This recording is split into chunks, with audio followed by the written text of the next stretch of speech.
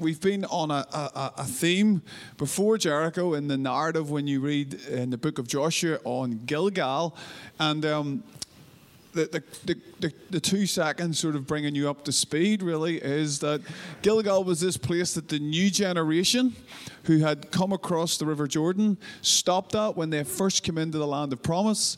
It was a place where they circled round to be marked again by the Lord, to be reminded that there is people, and how we are applying that to our lives, how we want to be marked by the presence of God. We want Him to cut back what He needs to cut back in order that we can become the people that He's calling us to be. And so while Gilgal in some ways was a place of taking stock and looking back and remembering who they were, I guess Jericho starts to cause the children of Israel to turn their faces forward to all that God promised them, a land flowing with milk and honey, a land of promise, a land of destiny, but also a land that there were giants in.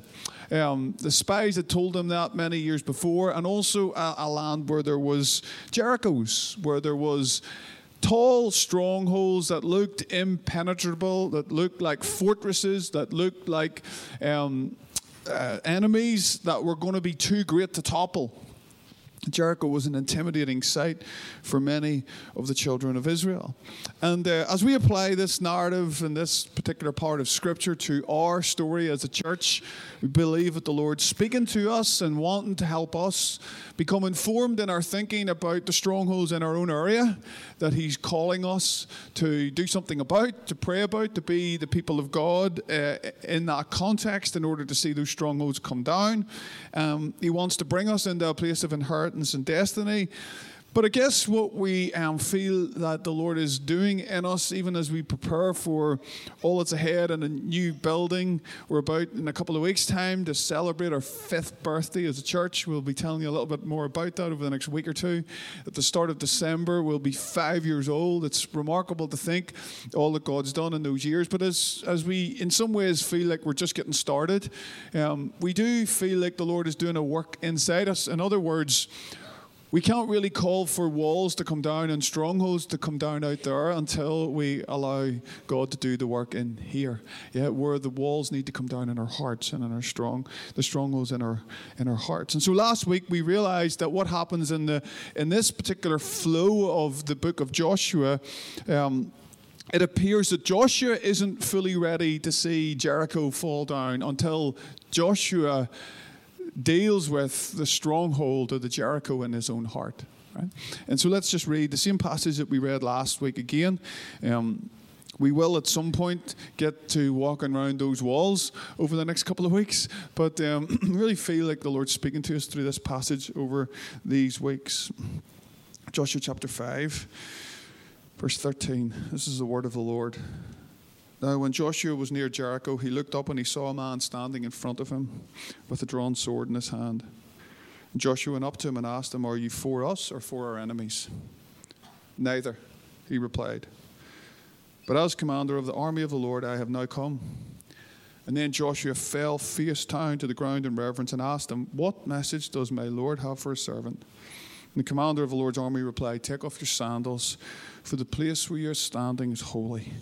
And Joshua did so. Joshua is confronted by the army of the Lord, of which many people see as a prefiguration, if you like, of Jesus. An impressive commander of the army of the Lord. And he asks when Joshua sees him, it's almost confrontational in a sense. He's wowed by this person standing in front of him with drawn sword, and Joshua can only think to ask him, "Are you for us or are you against us?"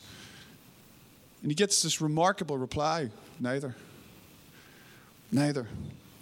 And what we pushed hard into last week was that God wants us to deal with the strongholds in our own life. Any stronghold, generally speaking, first and foremost, it can be any number of different things that we have a sense of resistance to that God wants to do in our heart. Sometimes we don't even know they're there. But I guess we also want to be real enough to become aware of the stronghold of sectarianism within our own town, this big stronghold that's in this particular area that we live in, and religion, and how pride and competitiveness and one-upmanship can root itself in our hearts. And see, maybe we should ask the question as we look at this, just a bit more of a primary question. Can a Christian, can a follower of Jesus, or can somebody who calls themselves a Christian still have this kind of stuff living in their hearts? Yes, they can. Can you go to church? Can you sing the songs? Can you live a morally decent life and still give the devil a foothold in your life? Absolutely. Most definitely. And if a time would show you that in the scripture, because Paul in the book of Ephesians tells the believers what they are in Christ, who they are in Christ. Those great passages about being predestined, adopted, sealed with the Holy Spirit. And then he says to them, see that you do not give the devil a foothold in your life. I was listening to something this week, and it just reminded me of how the devil wanted, what did the devil want in heaven? He wanted the throne, didn't he? He wanted to sit in the throne. He wanted that place, but he didn't get it. And so he was cast out of heaven. And so he still wants to establish his throne. But where is the place where Jesus builds his throne on the earth? Where is the place? In your heart. So if the devil can't get the throne in heaven, what throne do you think he wants? He wants a throne in your heart. And he hates your life. He hates you. Because you are an image bearer. You're the next place on the earth where God wants to establish a throne. And so he wants to do everything he can to steal and kill and to destroy from your life, to get the throne of your heart, to get a foothold into your life. And if he gets a foothold, then he can build a stronghold. And that's what we see throughout the Bible, and through we all have experienced that. And the first generation that came out of Israel is a sign of this. They were a people that had been saved, but they never inherited what God had for them, because they weren't able to kick out the lies of the enemy in their lives, and they became influenced by them so much that they missed out on their inheritance. And so Joshua, who's going to lead this new generation in, God is kind of confronting him in this moment and saying, Joshua, you're probably still not fully ready to inherit this land or to lead a new generation into it until we deal with the parts of our lives that are under the influence of the lie of the enemy. And any part of us that sees another image bearer of God, no matter what race, creed, or background they come from, that sees them as any less than us, or see them as part of or feel like the ideology or system that we are part of is better than theirs, that part of our lives is under an influence of a lie of the enemy. It's under a lie. And so we have to do something about it. You can't walk into the fullness of your inheritance if you still think a particular individual that you've fallen out with, or a people group that you have been educated to think are less than you, or all of that. That is under, that part of your heart, that part of our mind needs renewed. It's a foothold of the enemy exists there. It may be more than a foothold, maybe a stronghold. And so what we are reminded about here through this passage is that for Joshua, God can't allow the people of promise, the people who are going to carry his dream, to reduce him down to their agenda. He won't allow them to reduce him down to their political mandate or to their own denomination.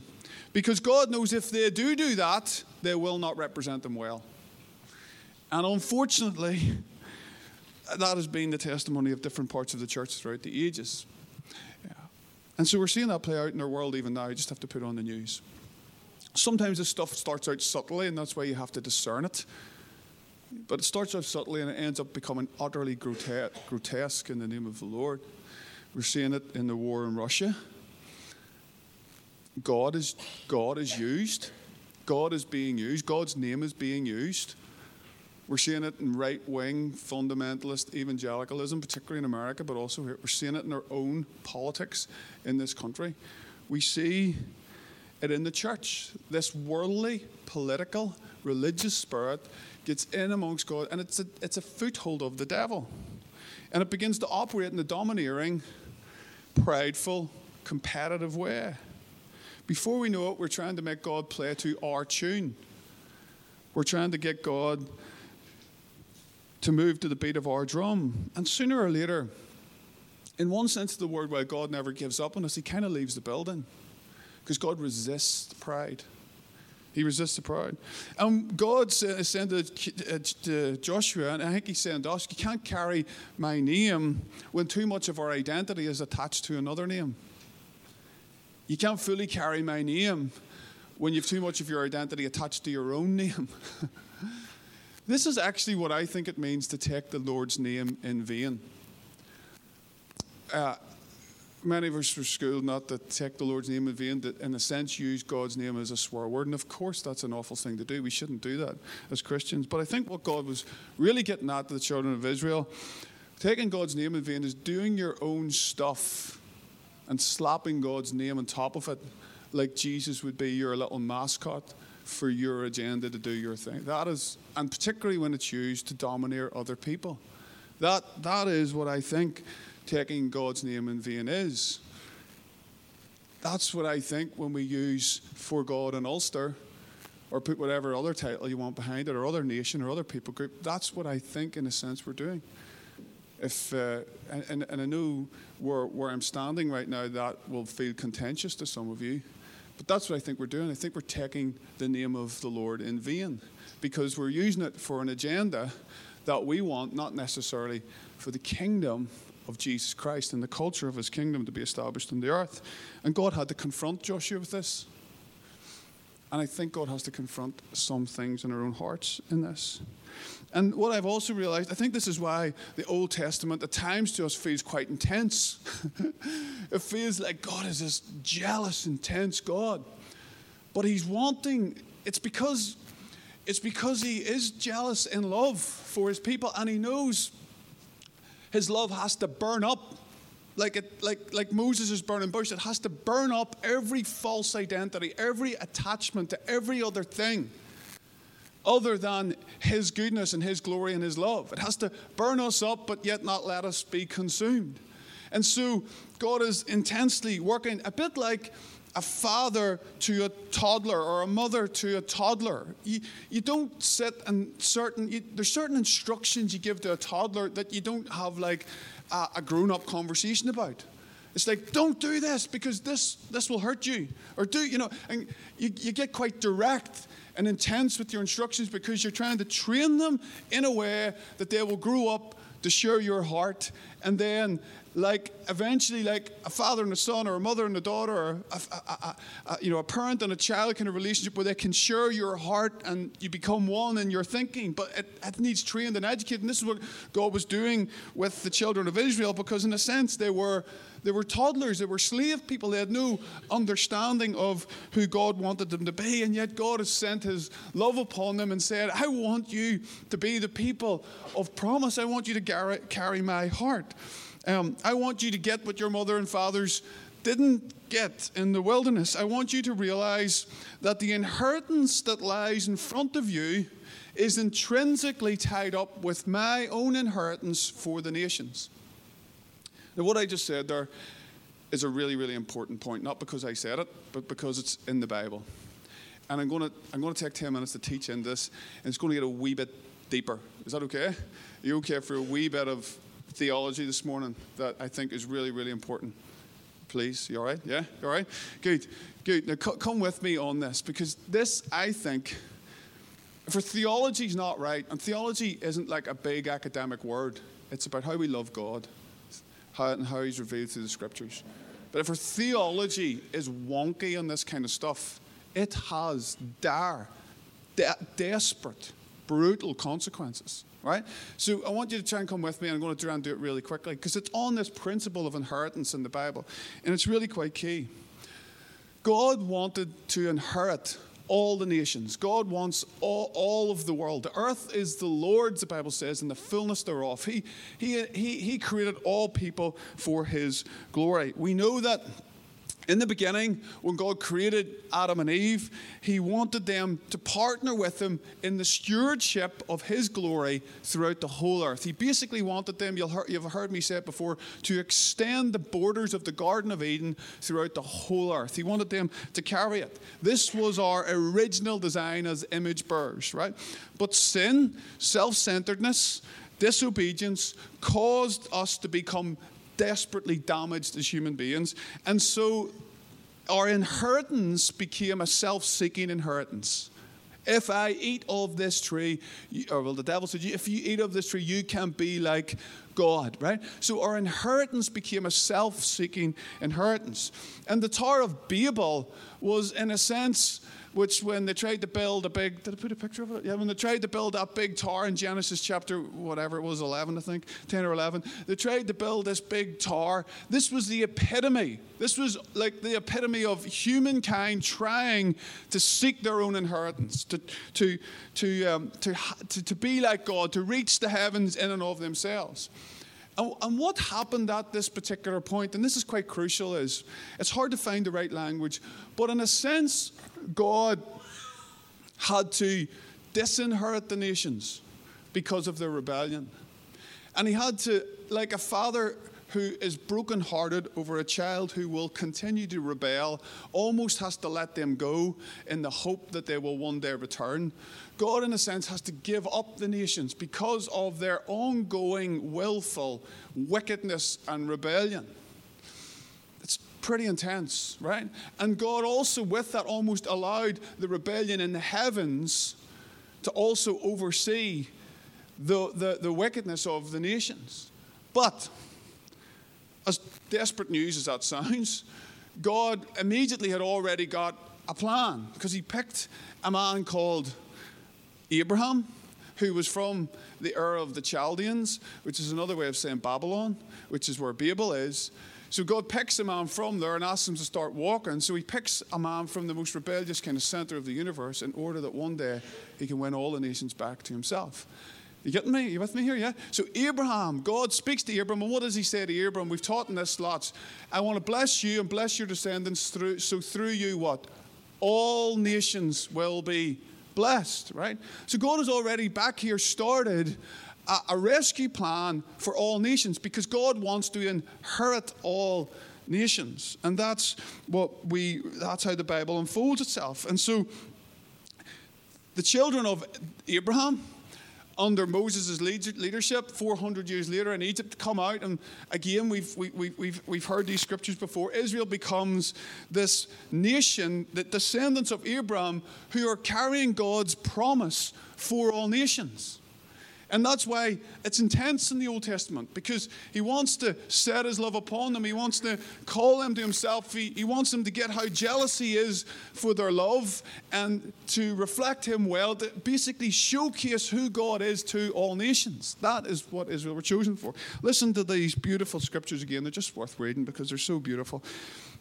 Then Moses went up to God, and the Lord called to him from the mountain and said, "This is what you are to say to the descendants of Jacob, and what you are to tell the people of Israel. You yourselves have seen what I did to Egypt, and how I have carried you on eagle's wings and brought you to myself. Now if you obey me and keep my covenant, then out of all nations," see there? Then out of all nations. So I'm calling you out of all nations. "You will be my treasured possessions. Look, although the whole earth is mine." See the big picture? The whole earth is mine. "You will be to me a kingdom of priests and a holy nation. These are the words that you speak to the Israelites." And so God was saying, I'm calling you out of all nations, so that one day we will win all nations. Yeah? And God's hope, God, as God's children, his hope was that by living into their inheritance, they would help fulfill his. You tracking with me? In living into their inheritance, they would help fulfill his inheritance. God wants to partner with his people. The prophets then have to remind Israel of this throughout. And the most obvious one is Isaiah, when he says, Israel is called to be a light to the nations, right? So this is the principle of inheritance.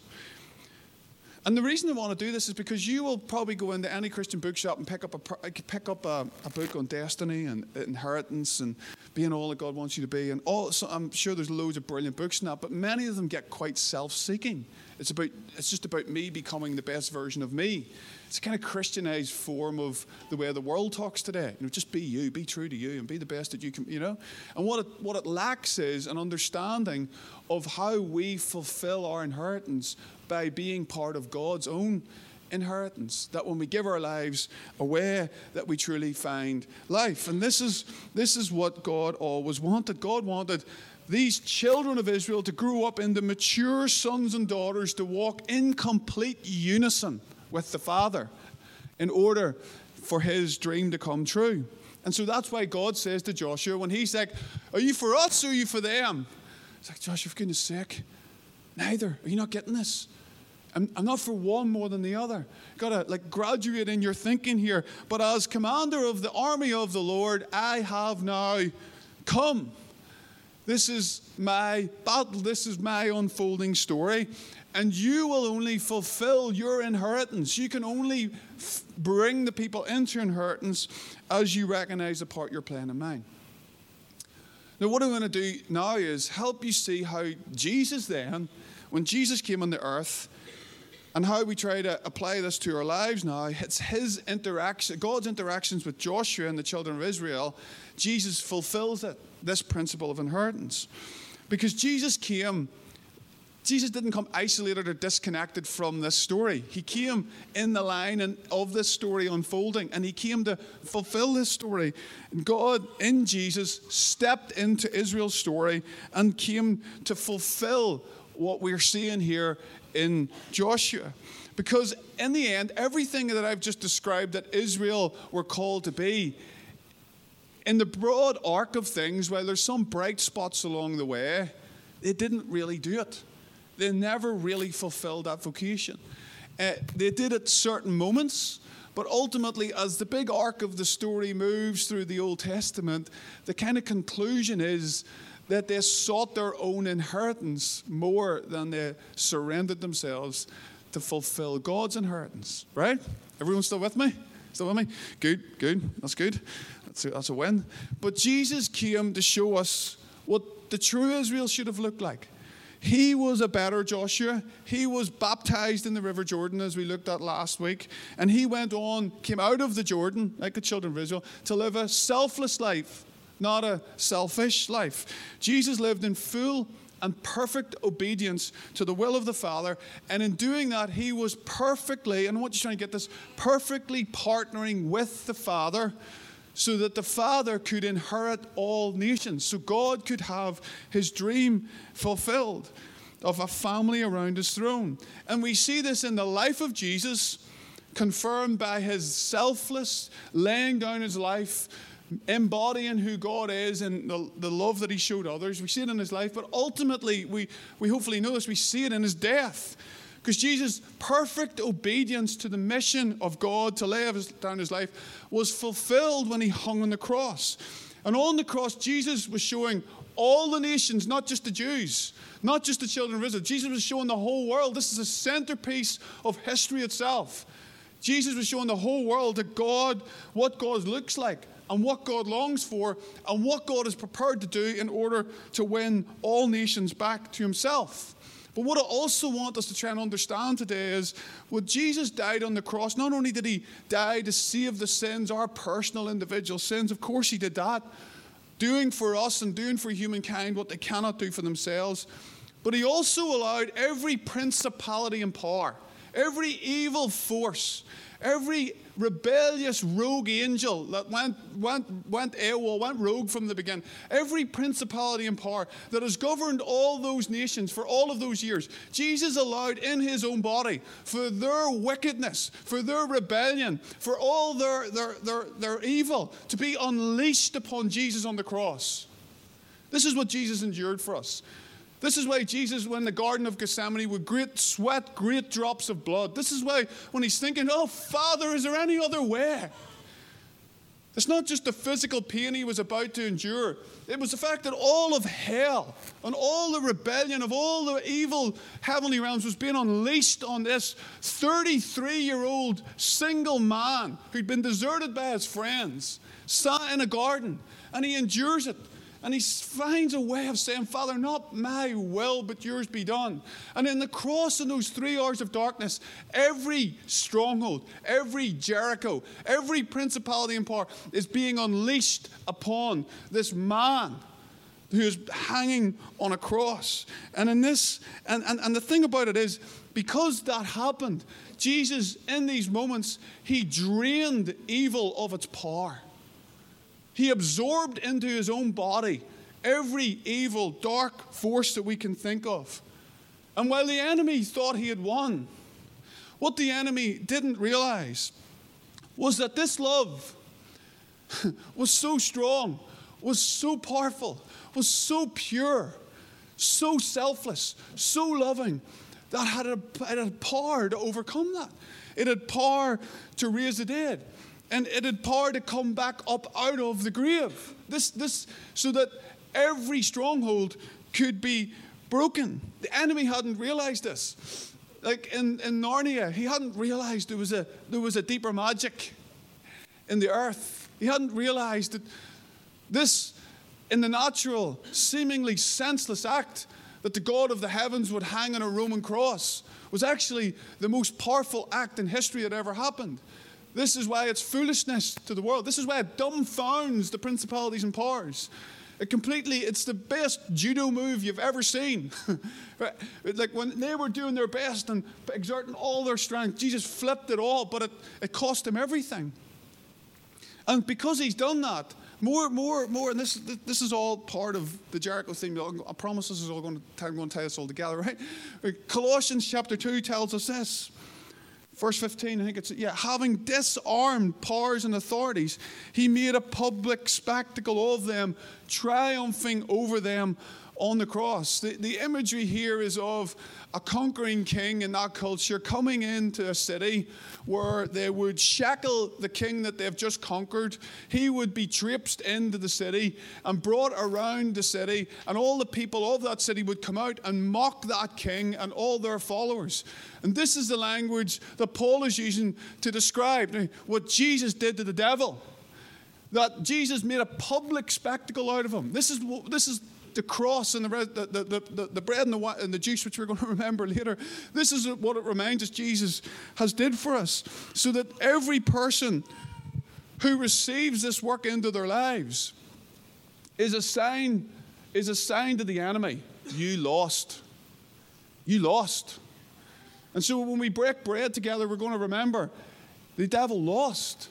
So because the devil lost, every stronghold can fall. And the beautiful thing about the inheritance thing is this.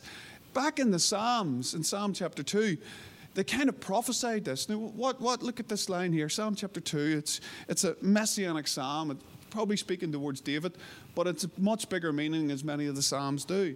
And it says this: I will proclaim the Lord's decree. He said to me, you are my son. Today I have become your father.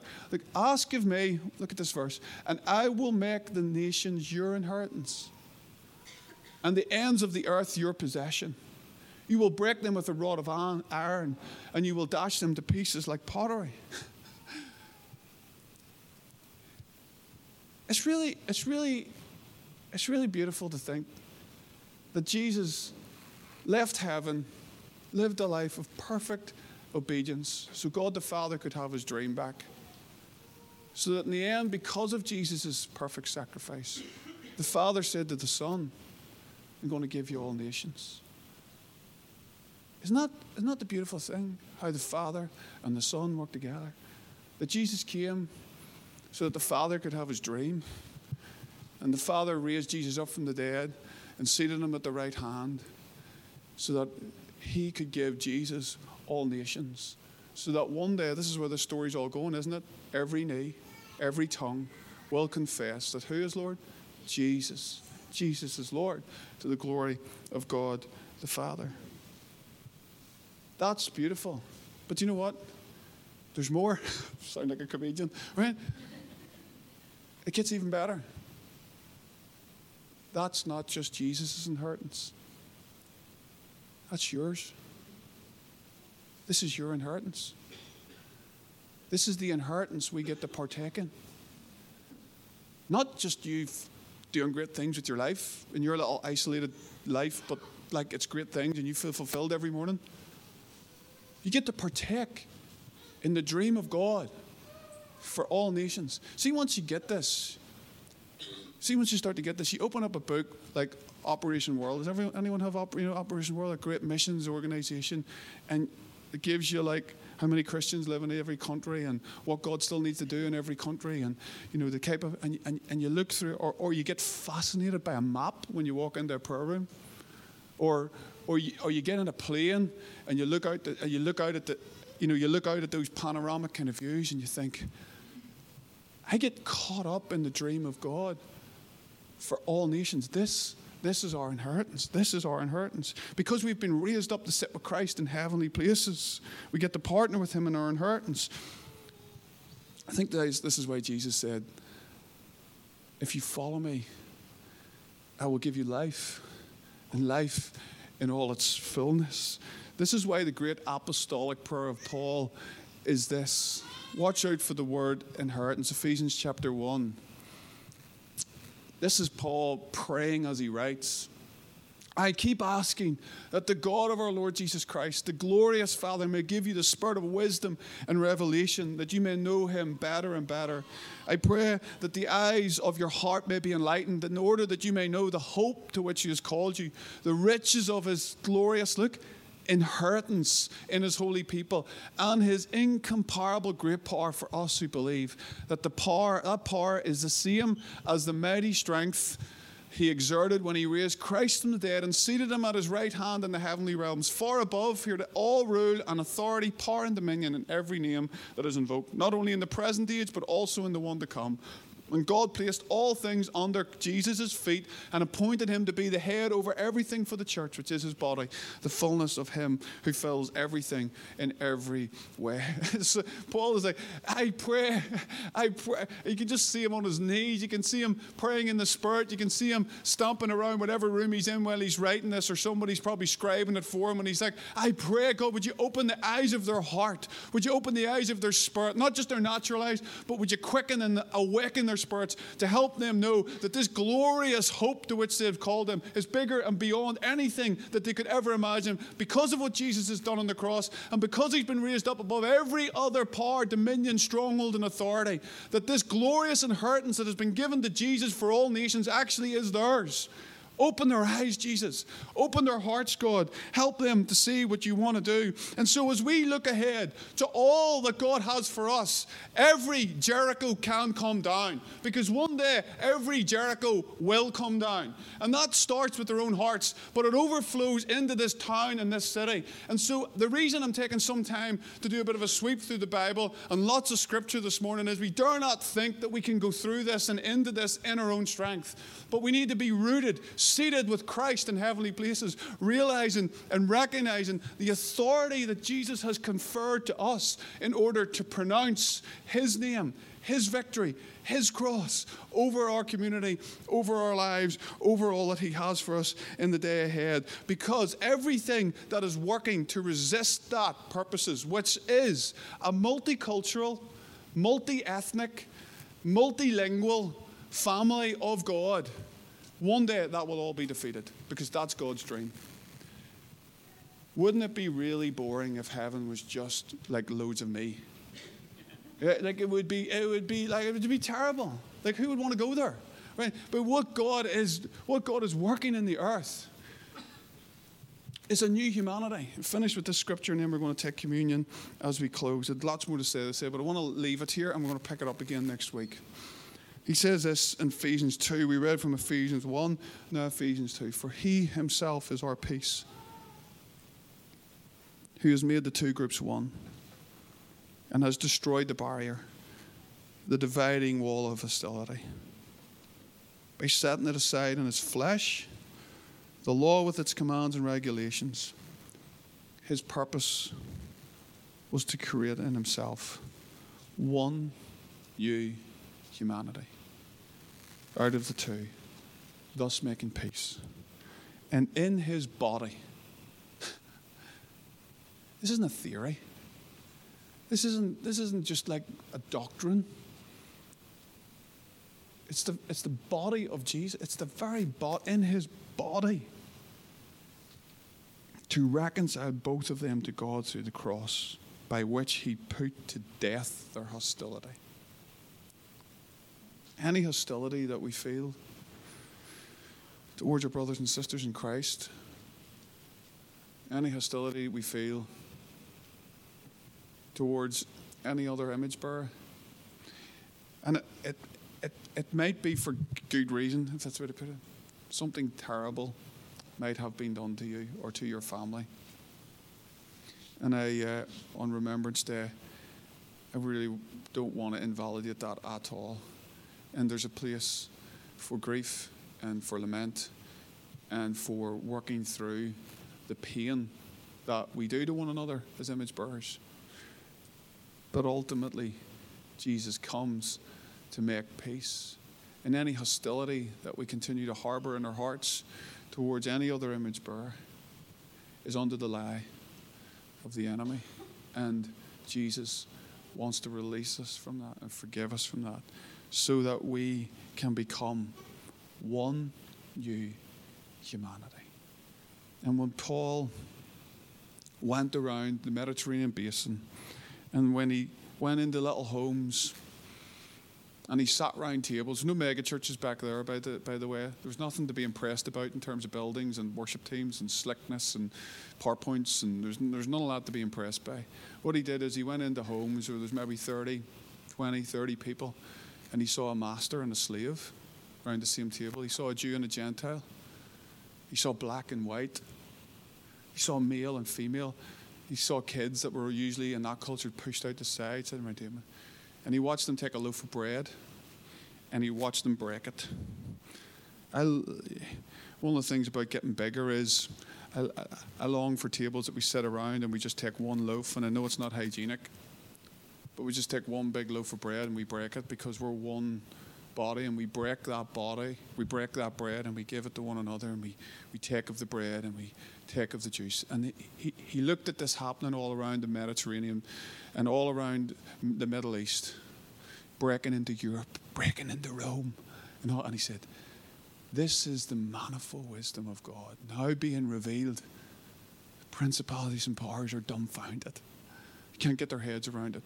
How through this sacrifice of Jesus, through this most selfless act in history, which was the most powerful act in history that's ever happened, one new humanity can be created. And the whole story is moving towards the day when people from every tribe and every tongue and every nation will say, worthy, worthy, worthy is the Lamb that was slain. Until we get there, this is supposed to be a signpost to that. This is the future entering into the present, pointing towards where we're going. And so may God give us grace to be that kind of a people in the days ahead. We're going to ask Ian and the team we're going to sit where we are this morning, if that's okay. And the guys are going to pass the communion along the seats. I'm going to ask Johnny maybe if you just put some music gently on in the background. And just as we prepare to take communion, and then I'm going to pray and close us off. I'm going to pray over us that we would become increasingly a community. I think we're well on our way, but we want to do the work that we still have to do in order to become the people that can carry the promises of God truly, to see the strongholds come down. So wherever you are at the moment, maybe you want to just take a moment, maybe you want to close your eyes and just allow the Holy Spirit to do in your heart what maybe the Holy Spirit needs to do. You might feel just a gentle nudge from the person beside you as communion's passed along. If you wouldn't mind just holding the bread, if that's all right, and the juice when you get it, and we'll take it together as we close off in a moment.